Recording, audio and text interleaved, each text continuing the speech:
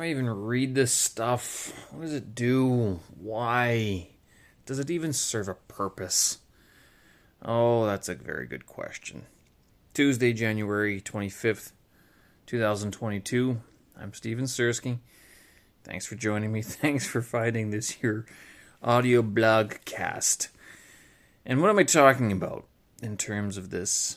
Why do I read this? Well, almost the same kind of question as you'd ask about, like, why do you do anything? So if you were listening to last week, and even yesterday, I think I mentioned that I bought some books, of which two of them were by Michio Kaku, this theoretical physicist who's based in New York. So one of the books is called Hyperspace, in which he talks about string theory and how the universe, the theories of the universe have moved from what it was, like atoms and like particles, into vibrating strings. And that with hyperspace, all these strings mean that there could be at least 10 or 11 dimensions that we exist as part of. The other book I bought of his is his most recent book, just published last year, called The God Equation. And in the first, it's a much smaller book, actually. I'm kind of a little bit disappointed, as his other books are much larger format. And this one is both small and only about 300 pages, but it's like, postcard size book. I thought it'd be a little bit larger. Whereas the Hyperspace book is, a typical paperback, but small print, and so it's almost off-putting. But the God Equation talks about, like, the theory of everything, which is what Stephen Hawking was talking about, and is what Einstein was working on when he died. So this whole issue, goes through my mind. I'm like, why am I reading this stuff? This is probably worse. Like, is this worse than drinking in a pub by yourself? I don't know, because you can't. What are you going to do with this information? The thought actually sort of struck me today. I'm like, well, why am I bothering to read this stuff? Like, what am I going to do with it?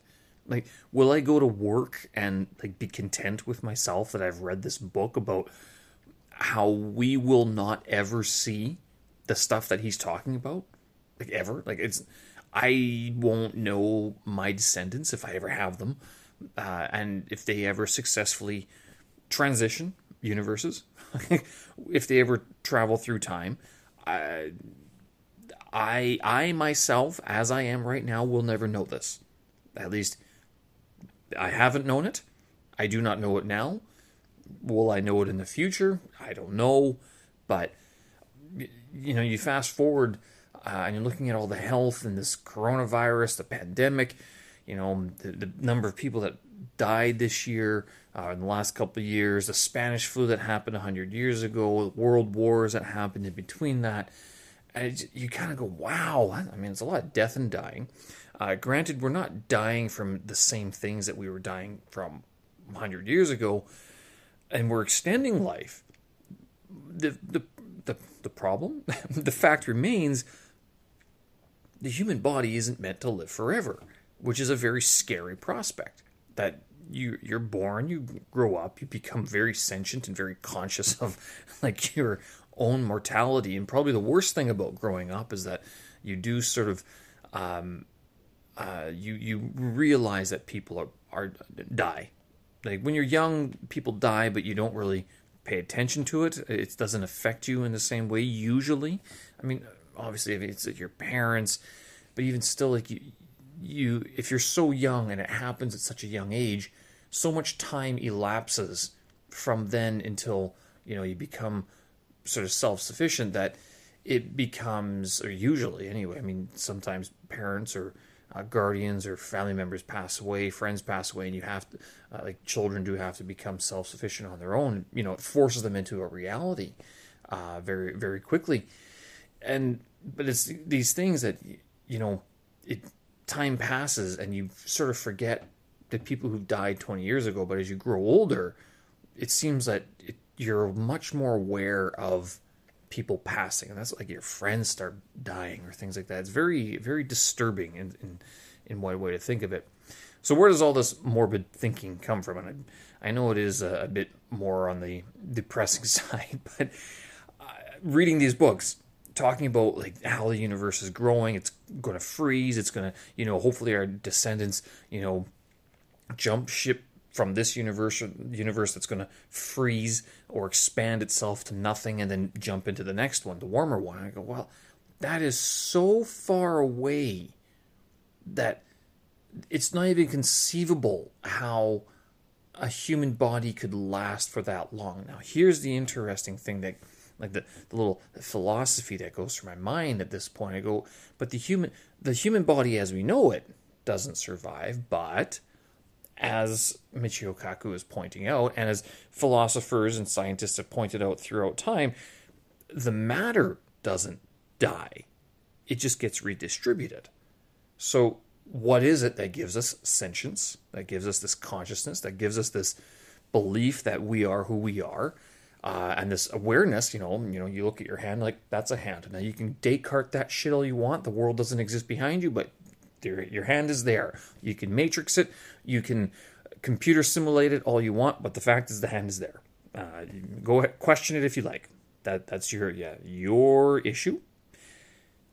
But it's not built to last forever, which is a very scary prospect. So what do you do?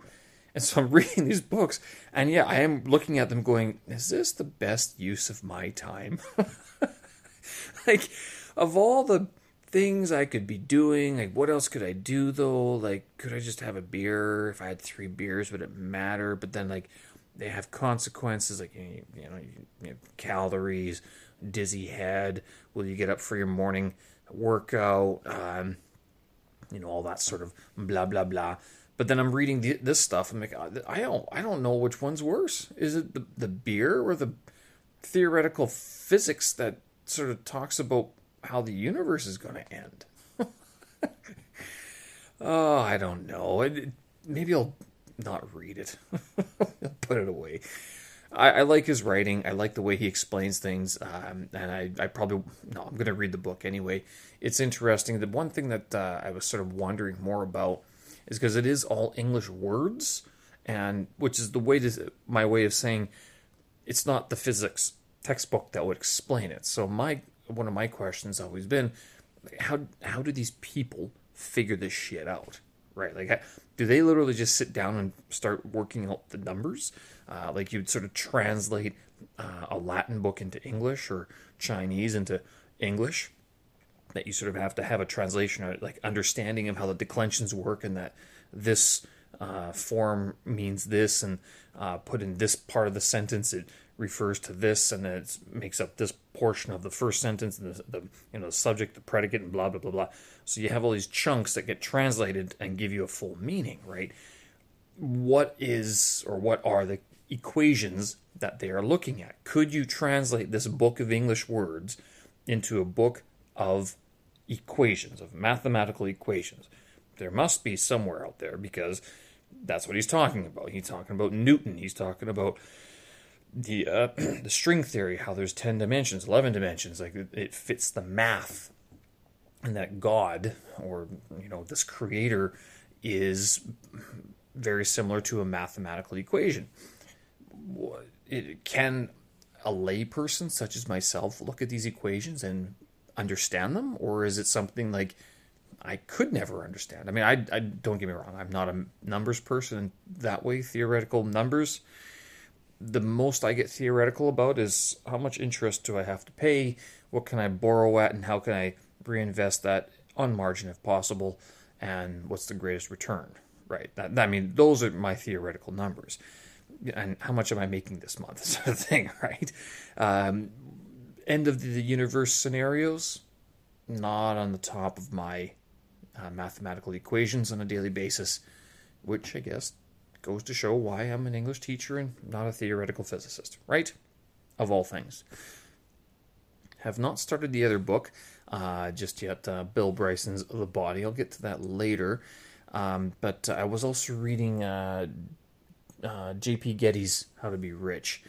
And this guy, every time I open this book, I don't actually have a bookmark for this one. I read a couple paragraphs. I open it and I read a couple paragraphs, and every time, I mean, although this guy was criticized for being the way he was as a business tycoon, the way he talks, the way he just it seems like the whole book is just written from his experience. Like, you can agree with me or disagree with me all you like.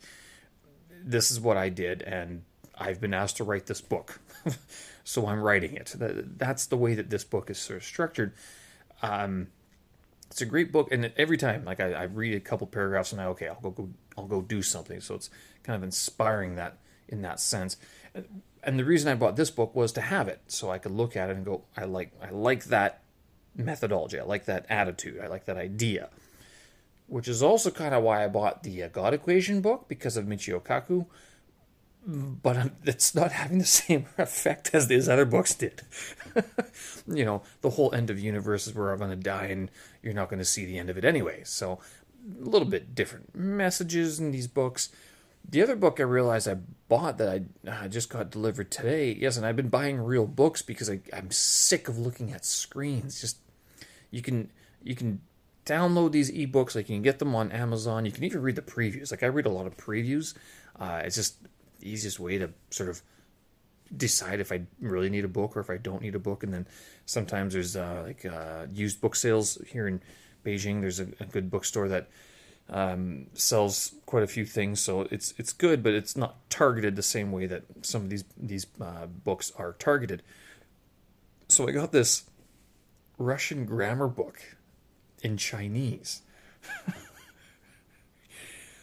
And I got it, I delivered it, or they delivered it today. I'm looking at it, I was kind of excited. I was thinking about this for a while. I'm like, wouldn't it be neat to sort of, read about Russian grammar in Chinese? That way I could cross over and I could learn the Chinese grammatical terms as I'm studying Russian grammar.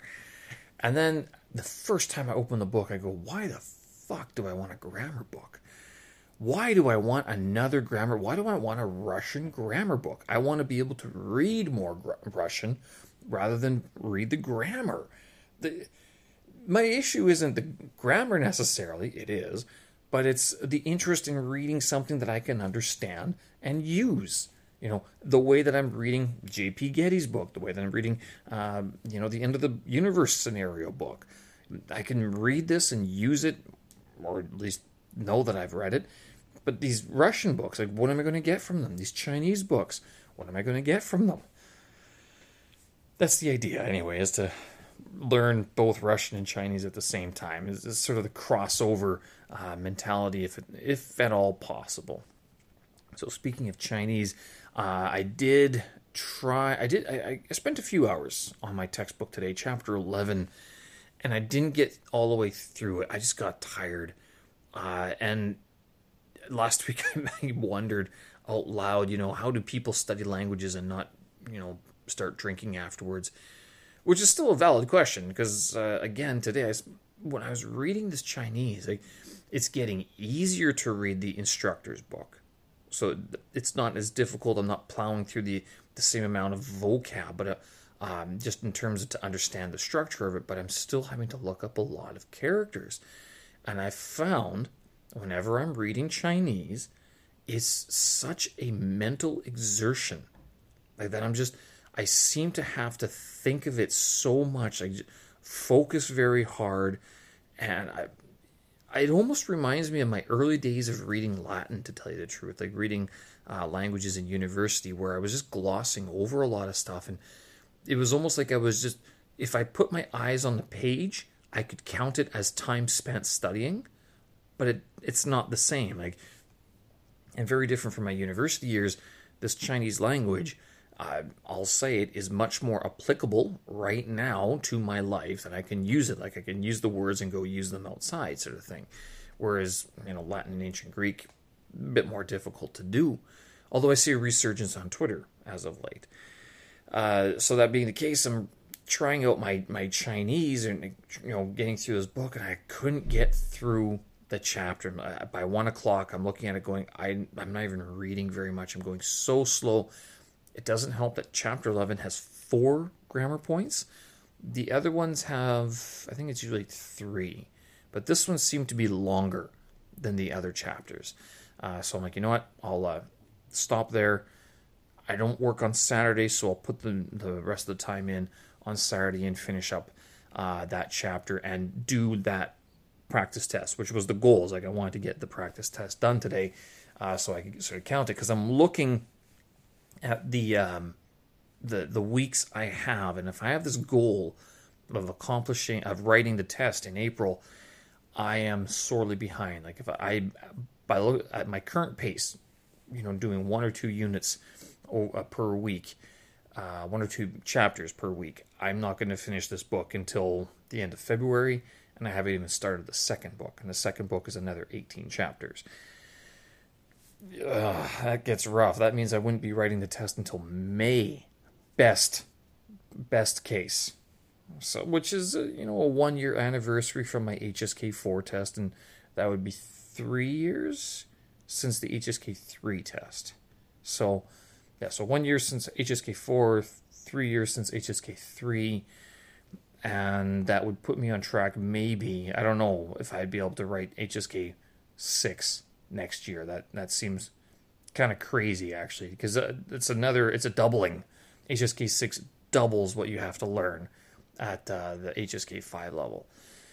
So all that being said, yesterday I was talking about moving from Beijing, and this is by no means an immediate plan, but I was thinking, would it be easier to work on real life Chinese if I were to live in a city, like a smaller city, wherein I couldn't rely on English so much as I do here in Beijing? But I started thinking about all the little comforts I have here. It's one thing about the pubs. That's one thing, okay. But then there's things like good internet access, hot water, decent washing machine, being able to walk down to the international store and pick up a bunch of stuff. And I'm looking around and go, I got a lot of what you would consider international food around me. I mean, it's not just Chinese stuff. So would it be easy to move to another city and live the same sort of life? What sort of experience would it be? Would I enjoy it? Would there be a massive culture shock? Or would I sort of just blend right in? I think that one thing that might bother me if I did move, it would be like if I became the focus of attention. Because one of the good things about being an expat, and even like not just in Beijing but anywhere, is that a lot of times you can sort of blend in and like no one really cares. You do stand out in some places sometimes, but for the most part, in a large international city like Beijing or Shanghai, no one's going to care. You move to a smaller city, all of a sudden you walk in somewhere and eyes are attracted to you. And you're just like, oh, I don't need this. I'm hungover. I haven't slept, and I probably said something to somebody that I probably shouldn't have, sort of thing, right? Like, you relive that circumstance over again. Not always, of course, but you do sort of become a focal point at times, which can be disconcerting, fun, but at the same time, it can become rather aggravating if all you want to do is just, sit down and do nothing and just be alone with your thoughts. Sometimes it's difficult to do.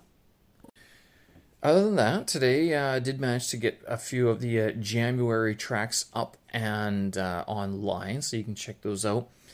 January 22nd, 23rd, 24th are up. I'm working on 25th right now. Not sure if I'll have it done, hopefully. But then, tomorrow I work, Thursday work, Friday I work. Apparently I'm like one of the only people working this week. Talking to a lot of colleagues, and a lot of them seem to be sitting around doing nothing, so that's nice. Good on you guys. I have things I got to get done.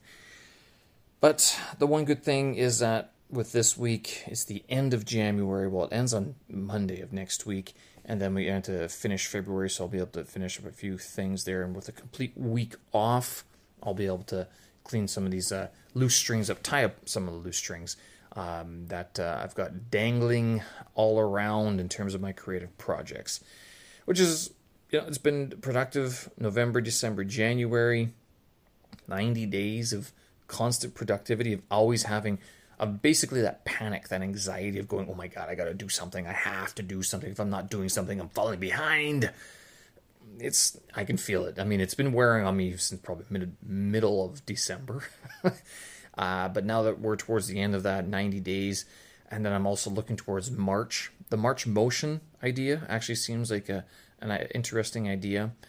Same with April After Effects, and possibly into May. Well, May You Make Your Movie is in May. So all these little projects, I'm not going to pressure myself too much. But I am seeing it. I see the reason I'm doing it. I see the part. I mean, regardless of whether or not these movies make it to the end of the universe, although I might like to think that they will, etched on gold plates and sent out to the interstellar atmosphere, piece by piece, learning these design tools, these computer graphics tools, these music tools. I'll get them. I'll leave it there, folks. Thanks for listening. Show notes and tracks up on my website, stevensersky.com. Hope you're having a great Tuesday and are not questioning things too much. And if you are, finding the answers that you need. Thanks for listening. We'll talk again. Bye-bye.